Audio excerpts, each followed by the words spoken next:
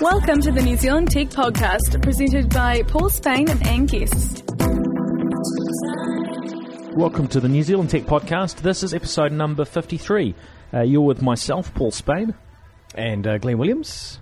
And Alistair Kirk. And it's 73, not 53. Did I say 53? I stand corrected. Here we are on 73. Going back in time. Yes. I can't even remember what we did on episode 73. It was so long ago. 53. Oh, man, I'm really getting mixed up with my numbers tonight. Hey, welcome along, guys. Nice to have you both here on the show. It's sort of first time for both of you. Yeah, thanks for inviting me. Really appreciate it. Nice to be here. Yeah, no, great to have you guys in. Yeah, it's really good. We talked some time ago about being here, and it's always good to be on. Yeah, so, Alistair, tell us a little bit about where you fit into the picture, what your relationship is with technology and also the podcasting world. So my background, my work is in enterprise technology. So the majority of my work is teaching people how to use a server virtualization product called VMware, and it's very popular, saves people vast amounts of money. And for the last 5 years, that's what I've done: rock around, teach people about it. I've gotten involved in a couple of podcasts in the community. So there's an APAC virtualization podcast that's for people who are using and want to learn more about the products. We have a podcast that goes out every second week. And then this year I've gotten involved in a US-based one, which is helping people to train for certification. So in my day job as a trainer, I'm helping people with this, but people need more than just the organised courses. So build that whole community thing. And that's really what's led me to being involved in podcasting and lots of blogging as well. Great. And myself, I guess I'm the pretender in the room, the imposter, as it were. Oh, rubbish. Maybe compared to you guys. I guess my background, I've always been interested in technology and communicating issues around technology as a broadcaster, and particularly in broadcast technology as well on the internet. Coming out of student radio in Christchurch was always a struggle to find new ways to get audiences, and so getting into podcasting quite early, outside broadcast using the internet, that sort of thing. So I've always had a good grounding in tech-based stuff, and that's sort of lent me into moving into tech commentary for other shows, doing some stuff on Radio Live on Tuesdays, and normally asking the questions on my show on Kiwi FM as well, the Radio Ammo show. With the various tech commentators as well. Yeah. Good. That's me. And the climate show as well. I should mention the climate show. Oh, yes. While we're plugging. Well, that's a. The climate show is a video and audio podcast that I do. It's all about climate change and news and policy and politics and that sort of thing. So not strictly technology, however, it uses technology to get out there rather than traditional broadcast. Yeah, which is nice. Absolutely. No, that's good. And how long has that one been going? The climate show, we started towards the end of 2010, but we don't have as many episodes out as the New Zealand Tech Podcast does. We're a little bit sporadic at the moment, and I'm just in the process of moving to London as well, which throws a spanner in the works. But the aim is to set up my studio there in London, wherever I am, and continue the podcast. And it'll truly be an international sort of podcast as well, because we'll have a host in New Zealand, Australia, and in the UK, and hopefully guests coming in from the States as well. Yeah. Great. Oh, that's really cool. Certainly, yeah, looking forward to connecting with you when you're over there. Yeah, absolutely, yeah. Hopefully you'll be able to keep your ear to the ground on tech happenings up there, and we might plug you in from time to time if that suits. We were just saying before we were starting that there needs to be sort of more of cooperation between podcasters. More of a community of the community of podcasters. Yeah. A network, even perhaps. Yes. So if there are any other podcasters out there, do drop us a line. We'll mention our details at the end, because there probably some opportunities there for helping out other podcasters and so on by getting together. Yeah. Alrighty, now some interesting news in the last week, really around probably two big topics, and not even the last week, just in the last 2 or 3 days, really. 24 hours even. Now, so we've got E3, which is the big conference taking place in the US, which is the big annual gaming conference. Dusty old LA. It's in LA, isn't it? Yeah. Yeah. Where everything's kind of over the top. Like I find, like I've never been to one of those conferences, but they always just seem outrageous. It's like this, CES and E3, just football fields full of tech. Well, I think E3 is a bit smaller than CES. It's 50,000 people or something. Only 50,000. But in the scheme of any sort of gathering, that's a pretty massive group of people. That's big numbers, particularly when it's sort of industry type people, because these conferences are they're very dedicated to people who are selling these products and developing for them. It's scaled back as well, isn't it? Sort of from where it had its beginnings with booth babes and all that sort of palaver. Remember there's the controversies around half-naked women around booths and how inappropriate it was, and those things sort of seem to go in and out of vogue, but they always continue to a degree. Yeah, particularly in any industry that's heavily male-dominated the way tech and gaming is, there's always going to be booth babes. The really tough part is identifying a very smart person standing at one of these booths who happens to be an attractive female. Yeah, they're the people I feel sorry for. But of course, now with social media, the beginnings of these conferences didn't have so much social media. Now people can name and shame. The commentary gets out very strong. It does, yeah. One conference I went to, we did a Puritan Booth Babe Award, and we awarded for the booth babes who were covered from ankle to wrist. Now, a whole bunch of sort of announcements really at E3. Any particular ones, guys, that are sort of jumped out for you? We were just chatting before about Sony's Wonder Book, which wasn't one that I'd heard too much about still until we started chatting about it. Glenn, what was your take on that one? Yeah, so they've collaborated with the Harry Potter author J.K. Rowling to create. Basically, it's a tablet that's in front of your computer, and this really sounds a lot like something that came out of Christchurch, a company called Mindspace, who collaborated with Pop Art Books in America. In fact, they just won Top Toy Award for 2012 for you basically you put the piece of technology, and I'm not totally au fait with what the technology is that you put in front of the computer, but you've got the camera on top of the computer and the child sitting there in front of this. I think it's basically essentially a book. Yeah. And the computer screen, and whatever's being captured on that camera will pop up on the computer screen in a virtual sort of environment. So the kids is playing with this virtual kind of pop-up book. And from what I can tell, Sony has come out with the same thing.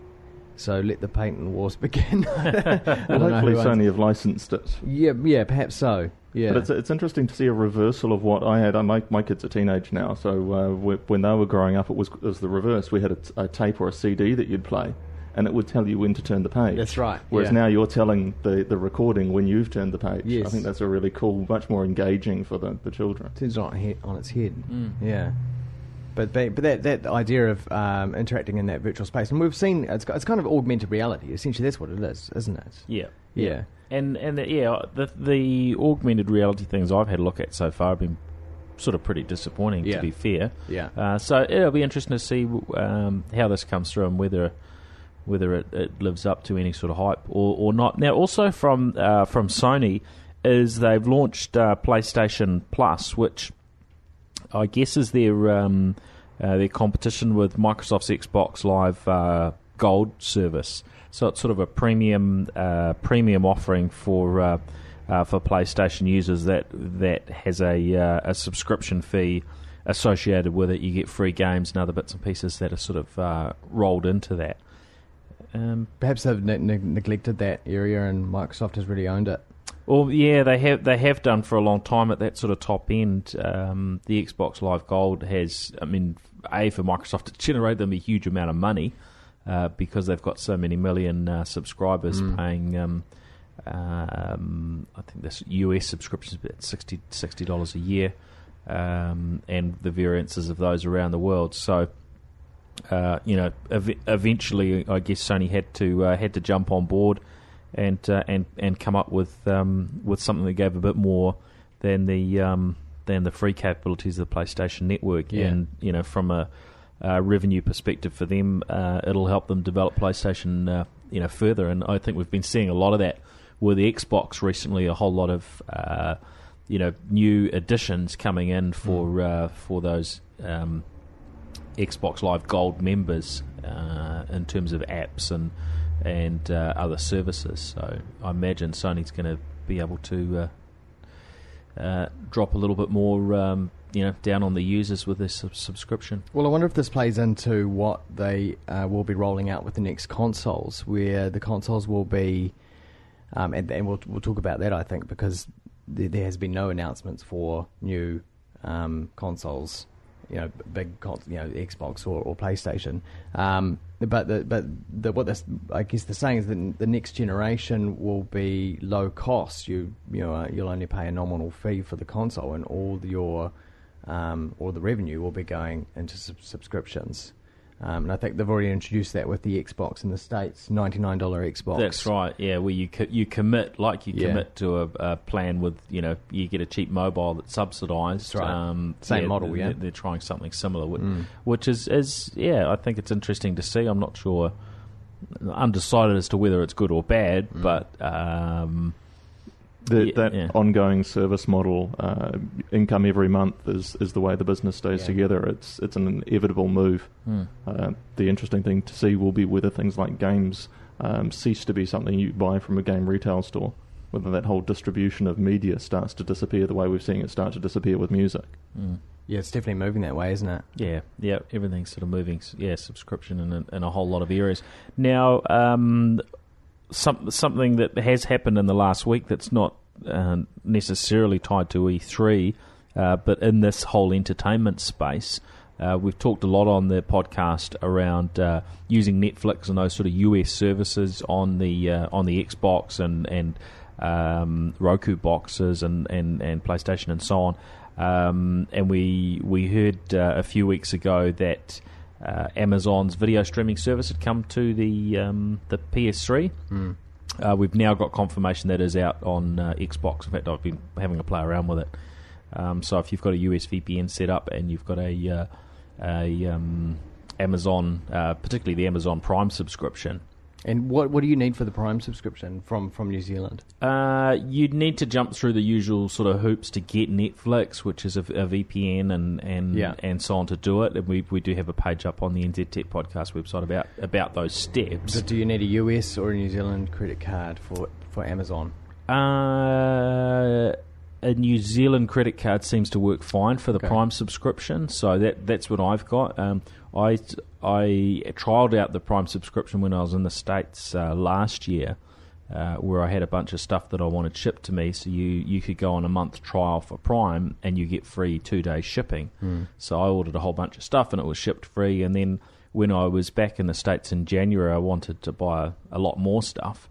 And I ended up with 8 boxes worth of product shipped through to the hotel for me. And I figured out that it wasn't quite going to be cheaper to sign up for the annual Prime subscription at, I think, $75 US, but it was, it almost paid for itself for that. And the Prime subscription as well gives you your streaming service, which in many regards is very similar to Netflix.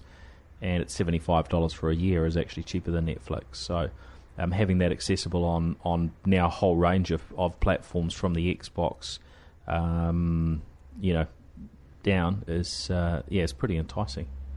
Well, worth checking out, I guess. Yeah. So that was one of the little bits of Xbox and Microsoft news.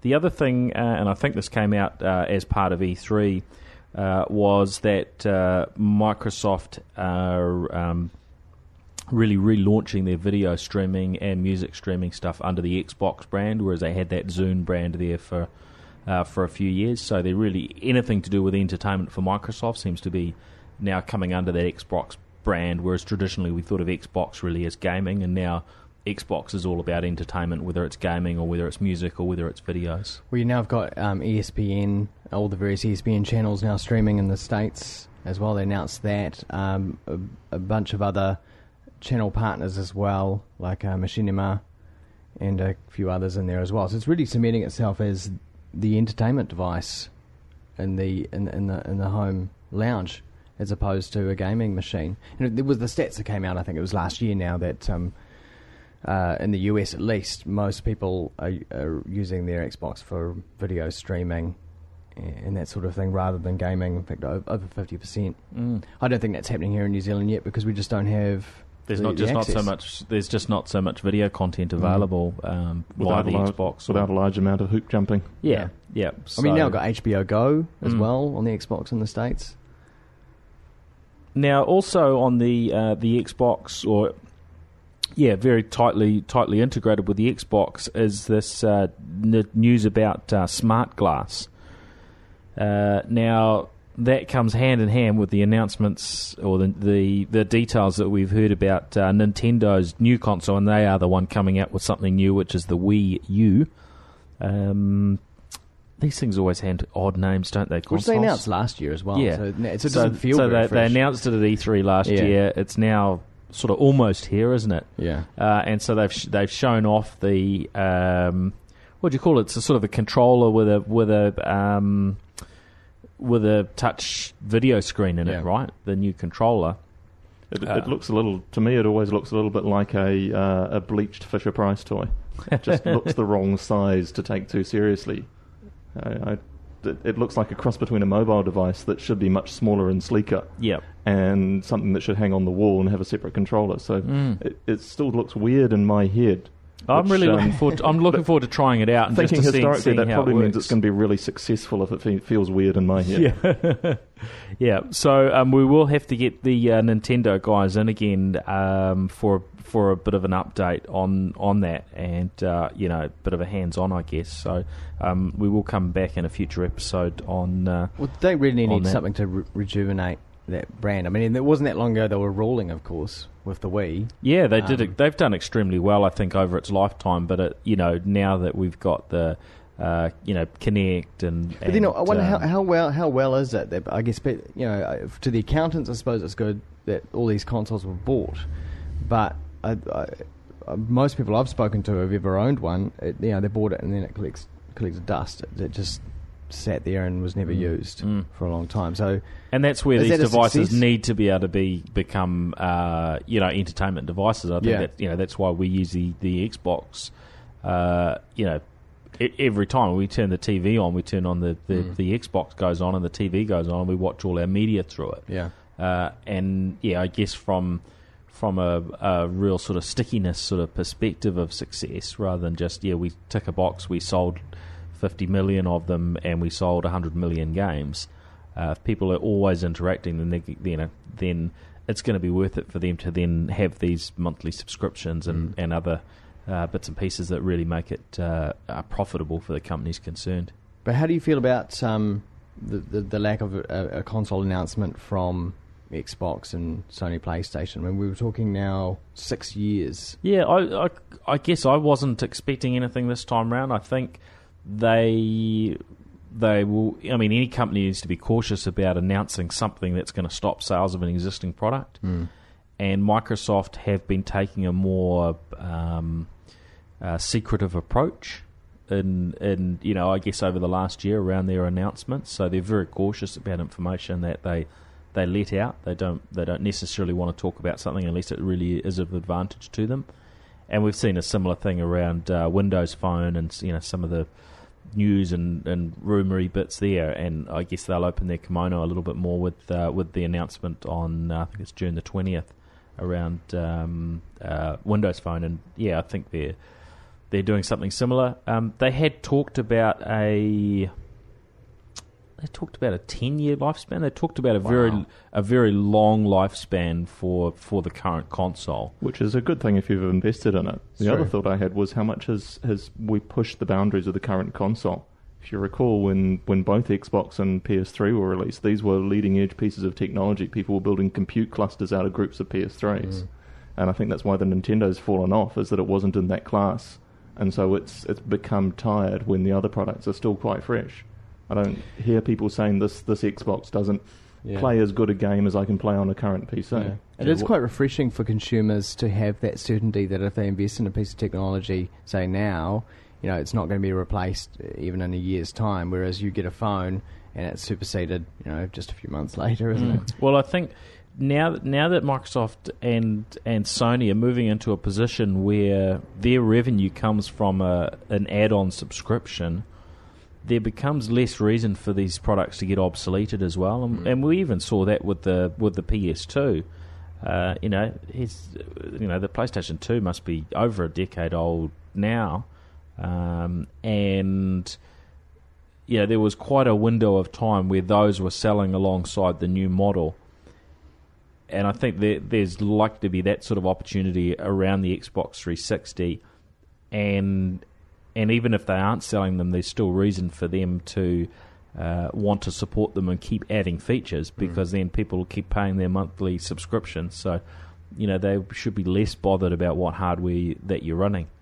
And certainly, I'm happy if I don't have to spend $1,000 on say, one or two new consoles to attach to the TVs at home. If I can do everything with an Xbox 360, then that's great. Yeah. And especially with some of the price points we've seen them coming down to, nearly as low as the Apple TV, and some of the sales and so on. I think around Christmas Boxing Day sales, there was one of the stores was doing Xbox 360 unit for sub $200 type price, which is you're getting a pretty powerful box and a big feature set for that money. I managed to get rid of one on the weekend down at the Avondale Market. Oh yes, you did a big sell-off of all your stuff because you're travelling. Free travel clear out. Yeah, $90. Hopped it off for first generation as well. Oh, 360. It was probably a bargain, I reckon. Because it was mint. It had been through its repair cycle. Had the rings of was death. the grandfather's axe. Now it was the only thing that was still original was the power cable. Yeah, essentially. Yeah, that cost Microsoft a bit of money back in the day, didn't it? It was $1 billion that they set aside for Xbox repairs. I think. I don't think there was a first gen that didn't have that problem. I think they all eventually had it. Yeah. Yeah, I've still got one of the white ones, but it wasn't the very original or beige one, and it's still going. What's the market for a PlayStation 1 at the moment? Because I've got one of those hanging around. I don't think it's quite. Well, got, I think if you keep hanging on to it for another 10, maybe 15 years, but it's got to be in working condition. Then that's going to be a really good collectible. Particularly if you got the little PS1 screen as well, a little tiny LCD that would sit on the top of it. Then you'd be in for it. Didn't have one of those. Yeah. So, what were the other big sort of stories around E3? Oh, I guess coming back to Microsoft Smart Glass. So that's designed to sort of do some similar things to the Wii U. So, but instead of you having to have this extra piece that comes with a console, you'll be able to use your smartphone. Yeah. And I guess that's what they're talking about. The glass on your smartphone becomes an extension of the console. And whether or not your smartphone is your iPhone or your Android phone is yet to be. Well, it sounds like, although not officially confirmed, it sounds like that they will support all the platforms as they have been doing in recent times, with Windows Phone being the probably first cab off the rank because they want to give some exclusiveness to their own product. Yeah. And we're actually seeing a little bit of that smart glass type technology without the fancy naming to it right now on the Windows Phone, where we've got an app that it gives you some control over Netflix and the like straight from your phone. The companion app. That's it, Xbox Companion. Yeah, and that is actually quite a good I don't know. It's a bit start, of a but it's a gimmick though, isn't it? I mean, I've used it a couple of times because I thought it'd be fun, and then I put it away. If you can't find your remote, it's kind of handy. And the other thing that I often find when I'm watching a movie is I am interested a little bit to find a little bit more info. IMDb. And it gives you a little sort of taste. So if they can Rotten Tomatoes. Yeah, but if they can have that linked in so you can go straight to your IMDb or your Rotten Tomatoes type information, then I think that would be just perfect. So, there's definitely a lot of room of where they can grow with it. The other thing that's been touted, and again not confirmed, is that the smart glass capability may well extend to what we're seeing with Apple TV and the AirPlay mirroring type functionality, where you can take what's on, say, your Windows 8 laptop or tablet screen and push that up to your TV or your projector, whatever your Xbox is connected to. That's cool.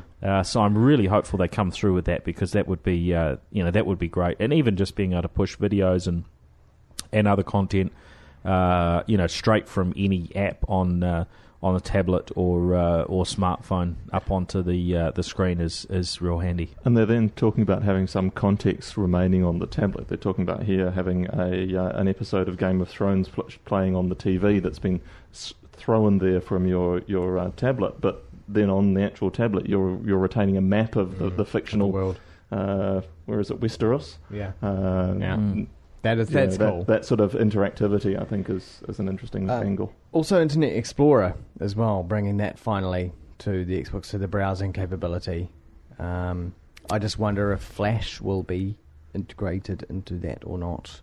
Yeah, well, it's interesting, and we've got a lot of Windows 8 little bits and pieces to chat about later, but, that Windows 8 has got this sort of, even in its Metro mode where there's no add-ons, they've managed to integrate Flash, right into the core of the browser itself. So I guess there's a possibility we could see something like that happen on the Xbox. I don't know whether it's as important, maybe. Well, an example for me, the reason why I would want to use Internet Explorer wouldn't be to just generally browse blogs or read news sites. It would be to bring up content that I couldn't get through other media channels to the Xbox, like, say, TV3 or TVNZ, and watch something through the Xbox, through the Internet Explorer there, and hopefully it would support Flash, and these things would actually work. Well, you can expect, I guess, HTML5, video capabilities, which are coming through more and more. But yeah, whether it'll be Flash, I guess that's a little bit of wait and see. I don't think they've actually made any formal. They've given out that sort of level of detail yet. So I see this as being a sort of extension of the Xbox doing all of your media, being let's take what was fairly successful with Windows Media Center, and personally that's what my media consumption device is. I've got two of them running in my at home, and the sort of functionality that's available through having a full Windows machine is starting to grow on the Xbox device. And if I can buy a device for $200 compared to spending $800 to $1,000 for a reasonable media center machine, then that may well convert me to using Xbox there.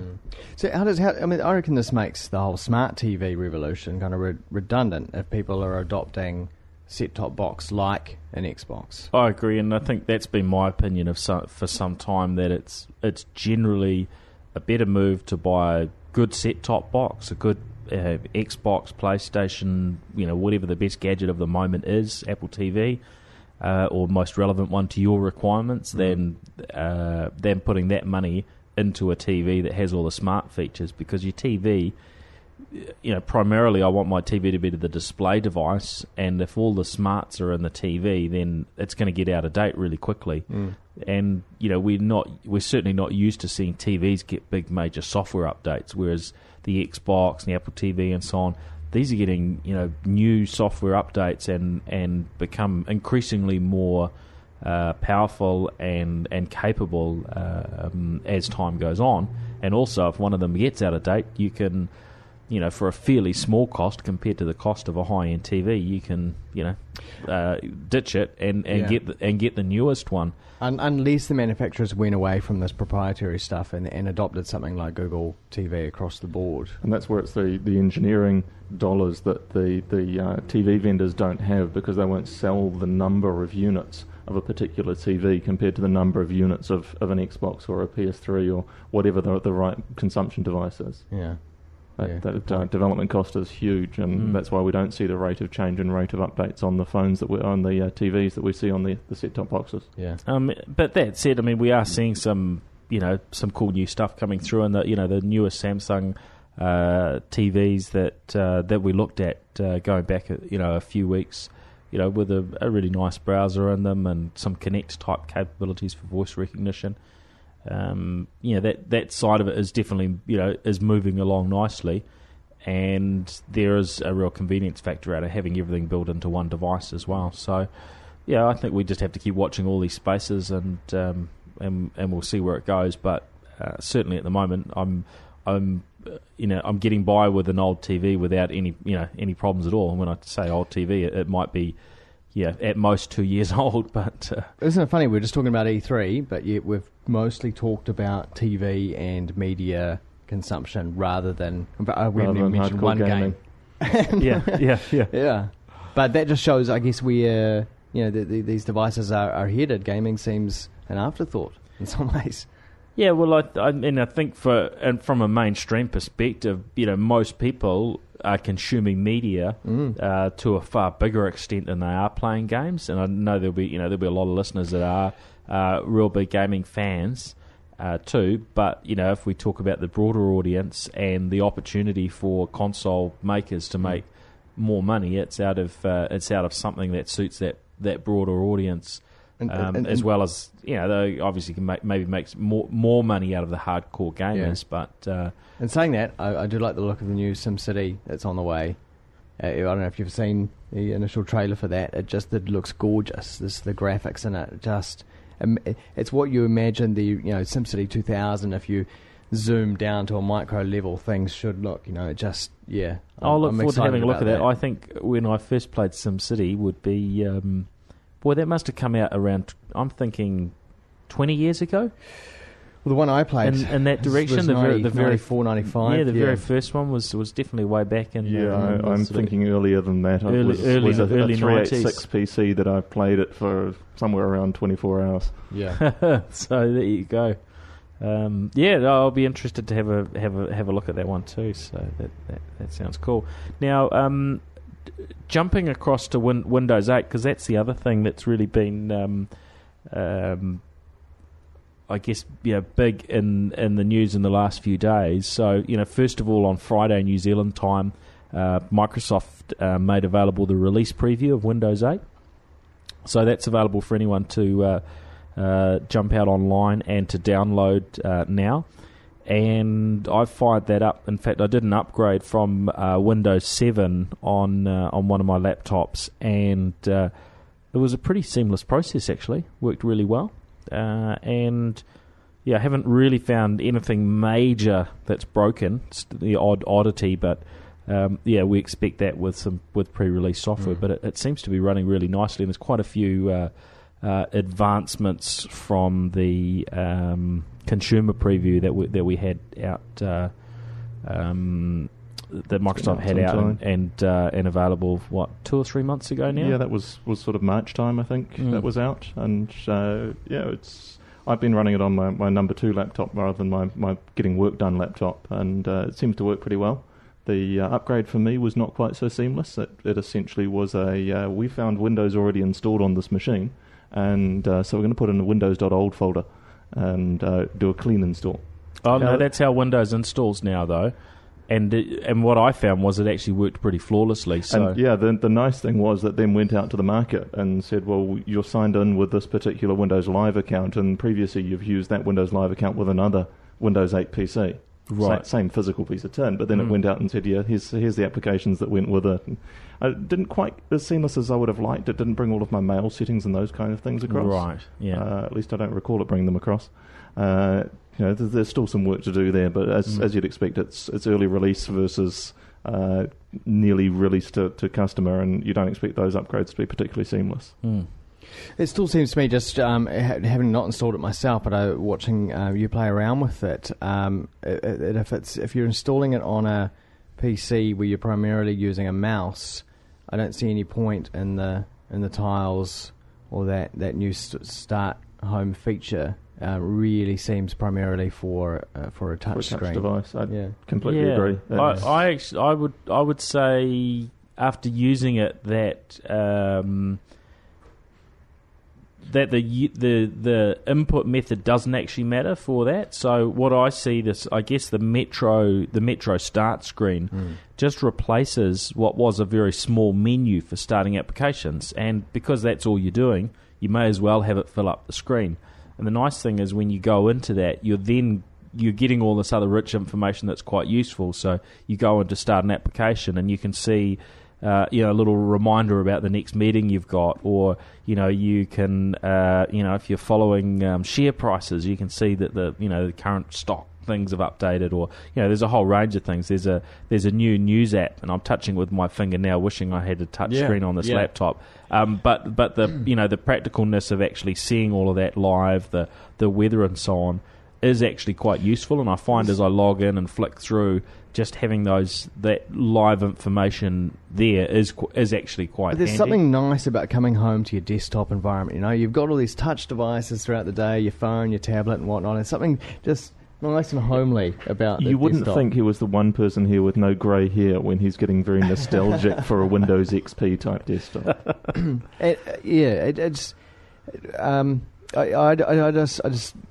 I just wonder, how I think it's going to be a bit of a gimmick. And the people who I feel for are the wallpaper makers. Essentially, at the end of the day, I mean, if everyone's going to be using this new Metro screen, what are all the wallpaper makers going to do? They're going to start writing live tiles. And so it's going to be, instead of 15 different sizes of wallpaper, there'll only be 3 because there's 3 different sizes of the live tile. So it'll be much easier for them.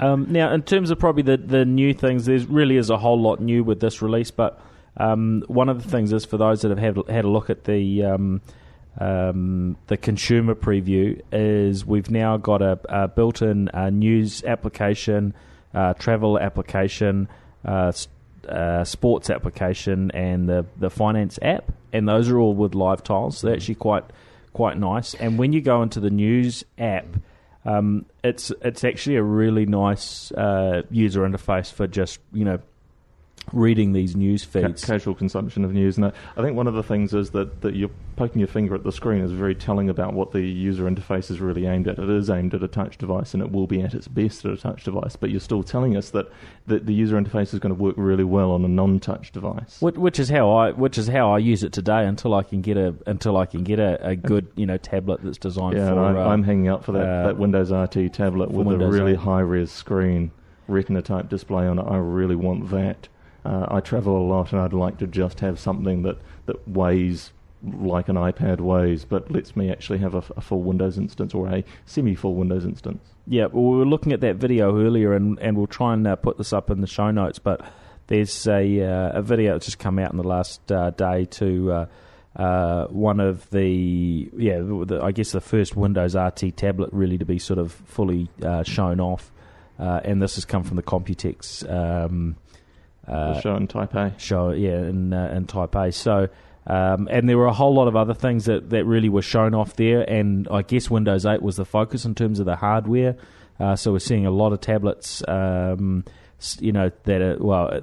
only a few so far, but we expect that to sort of turn into a lot of Windows 8 type tablets. Yeah, there were some over the next few months. Nice looking Acer ones with nice docks on them and high-res displays, and docks that include keyboards. It looks like there's going to be a whole range of stuff. Some of the coverage on Engadget was talking about there being 50 different Windows 8 devices launched or announced at Computex. Yeah, and we've got the new laptops of which we're starting to see touchscreens on the laptops, which is pretty cool as well.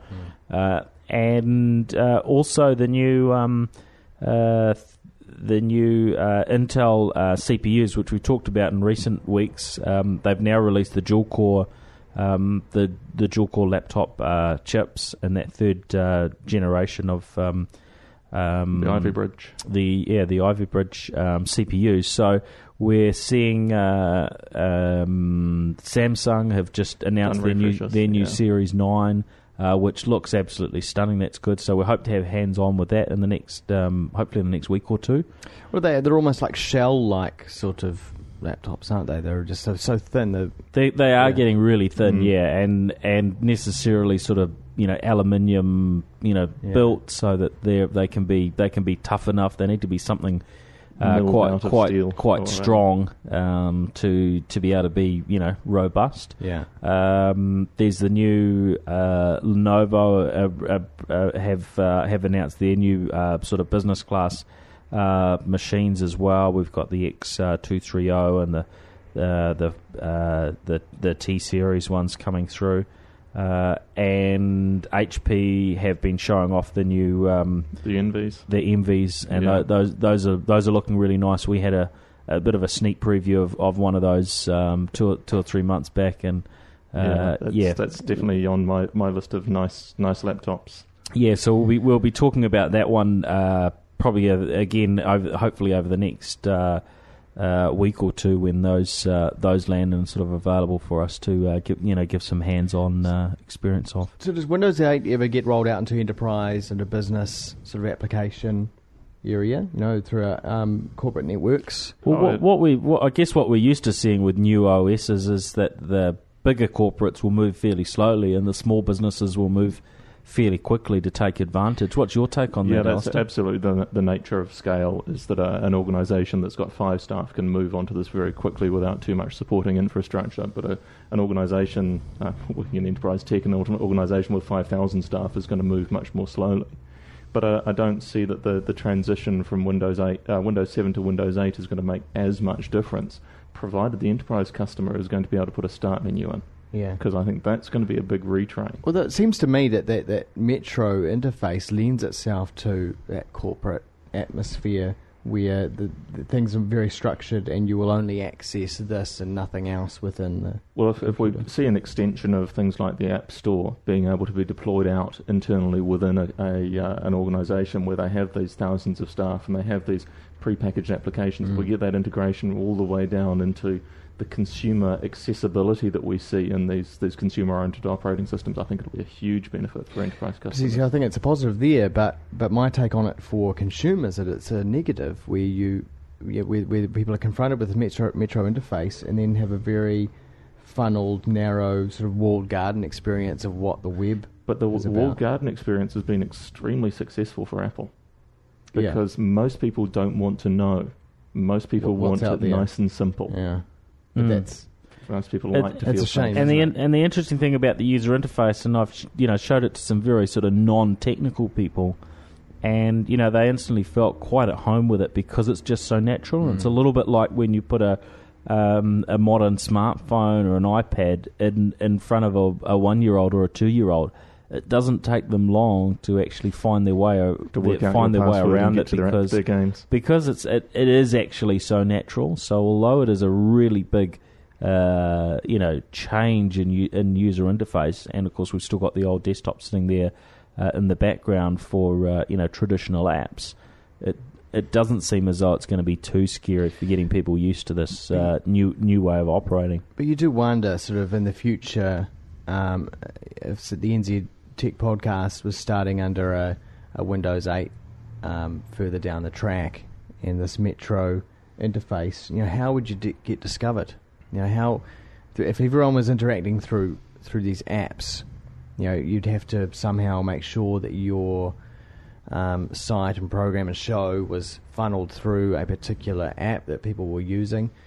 Yeah, well, I guess today, people discover us through iTunes, and through Twitter and Facebook and word of mouth. So, those things will probably home pages continue. and web pages become less and less important.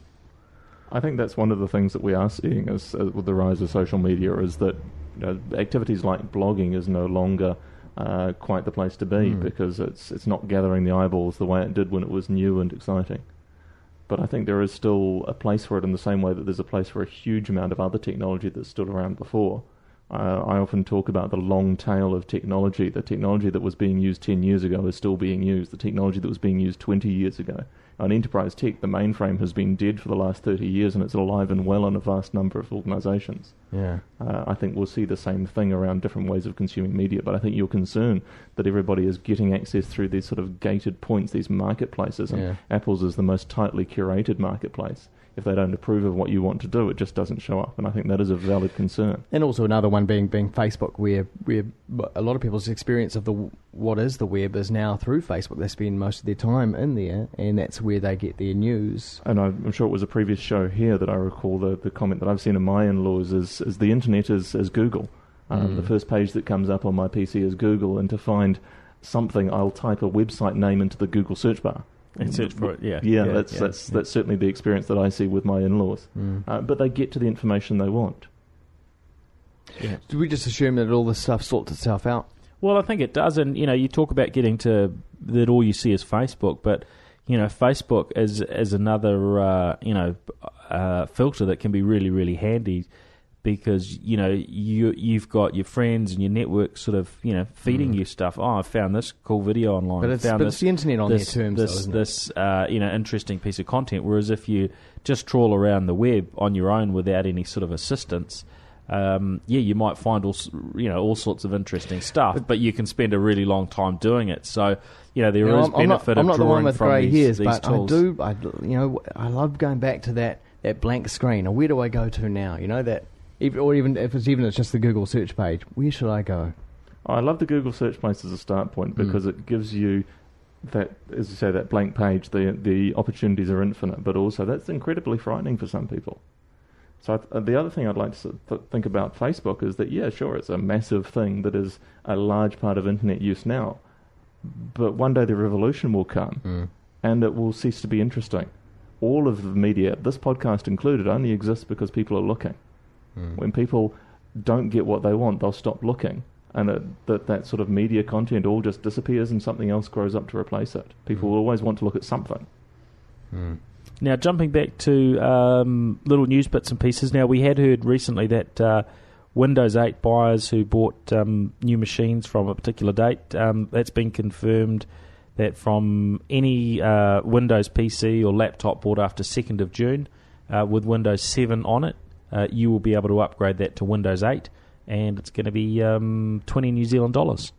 So that's quite simple and fairly low cost, and it comes in a download form, whereas last time around with these for Windows 7, you had to order some media, and it took a very long time to come. So, if you were really wanting to run the new release quickly, you'd have to still go out and buy an upgrade because it would take a month or two to get to you in some cases. And the cost was significantly higher as well because of that physical shop.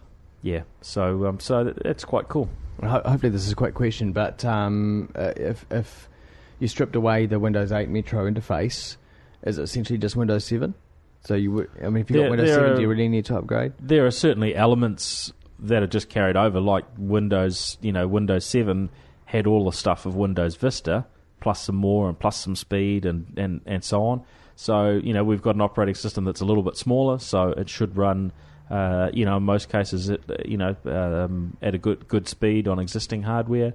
But, yeah, there are a bunch of other, things, I guess, under the hood with Windows 8 that even for an everyday user that isn't too interested in the Metro side of it, will be of some benefit, I would think, and certainly in a business scenario, there are a range of goodies in there under the hood as well.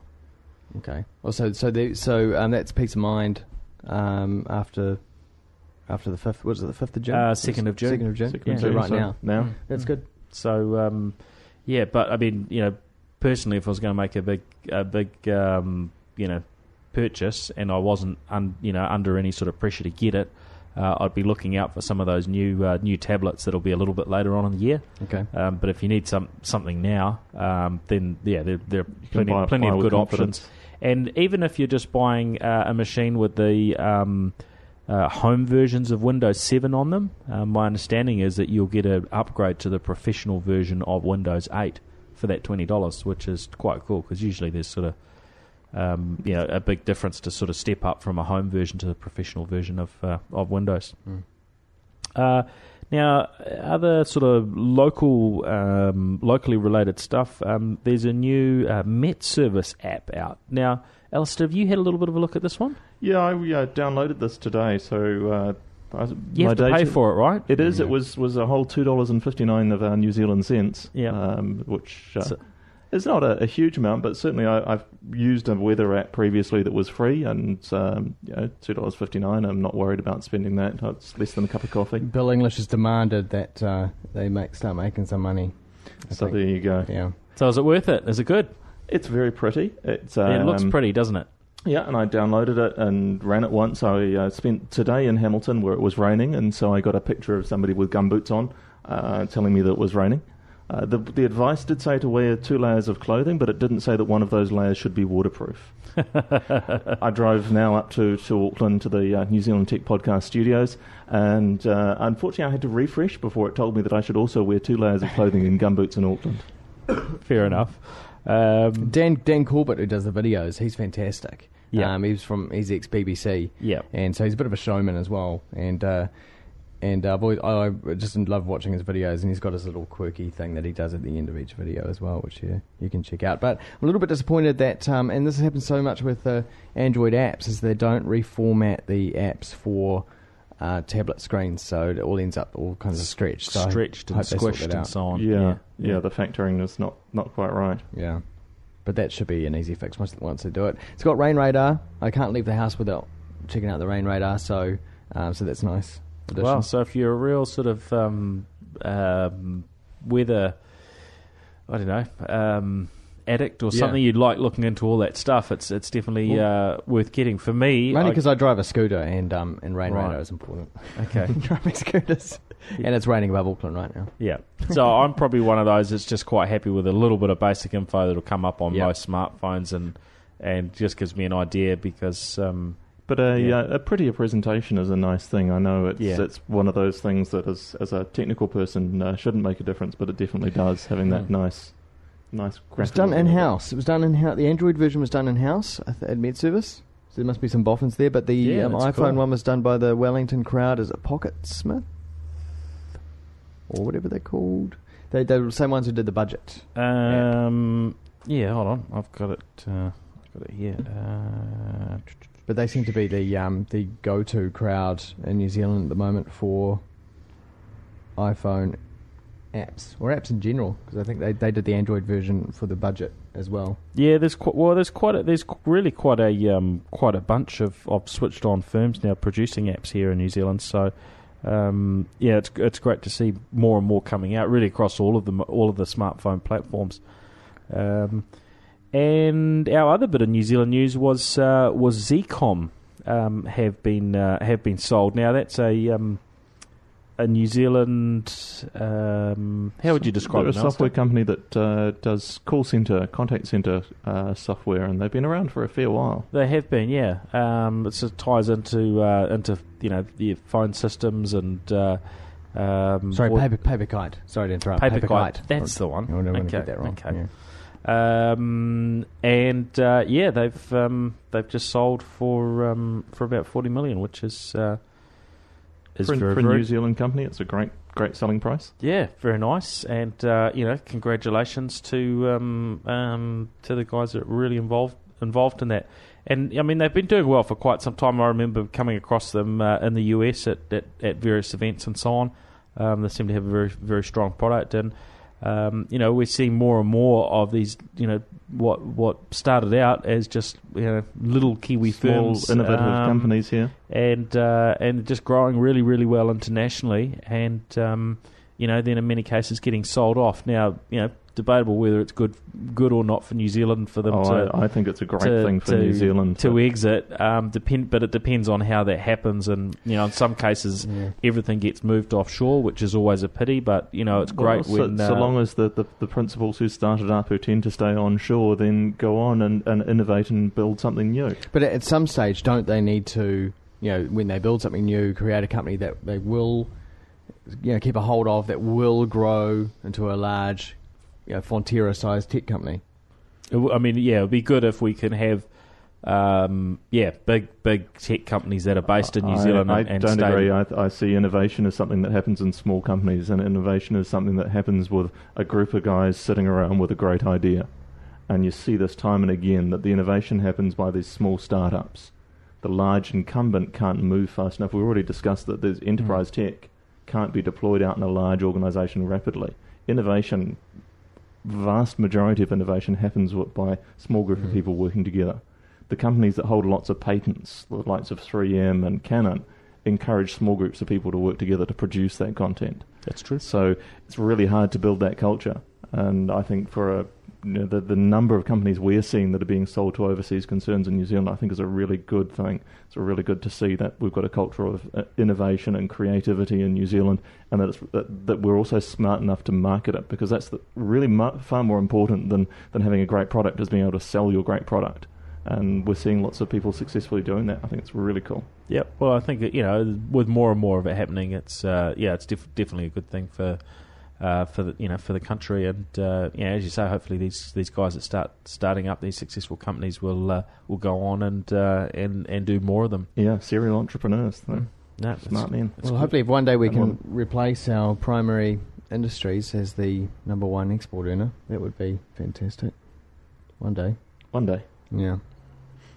Now that probably brings us through most of our topics. Really, it's been a whole lot around Windows 8 and E3 and a few other local bits and pieces of news. Were there any other things, guys, that we've missed? If you want to talk about the Samsung Galaxy, yeah, tell us. I guess both of us were at the Galaxy S3 launch event last week in Sydney. Yeah.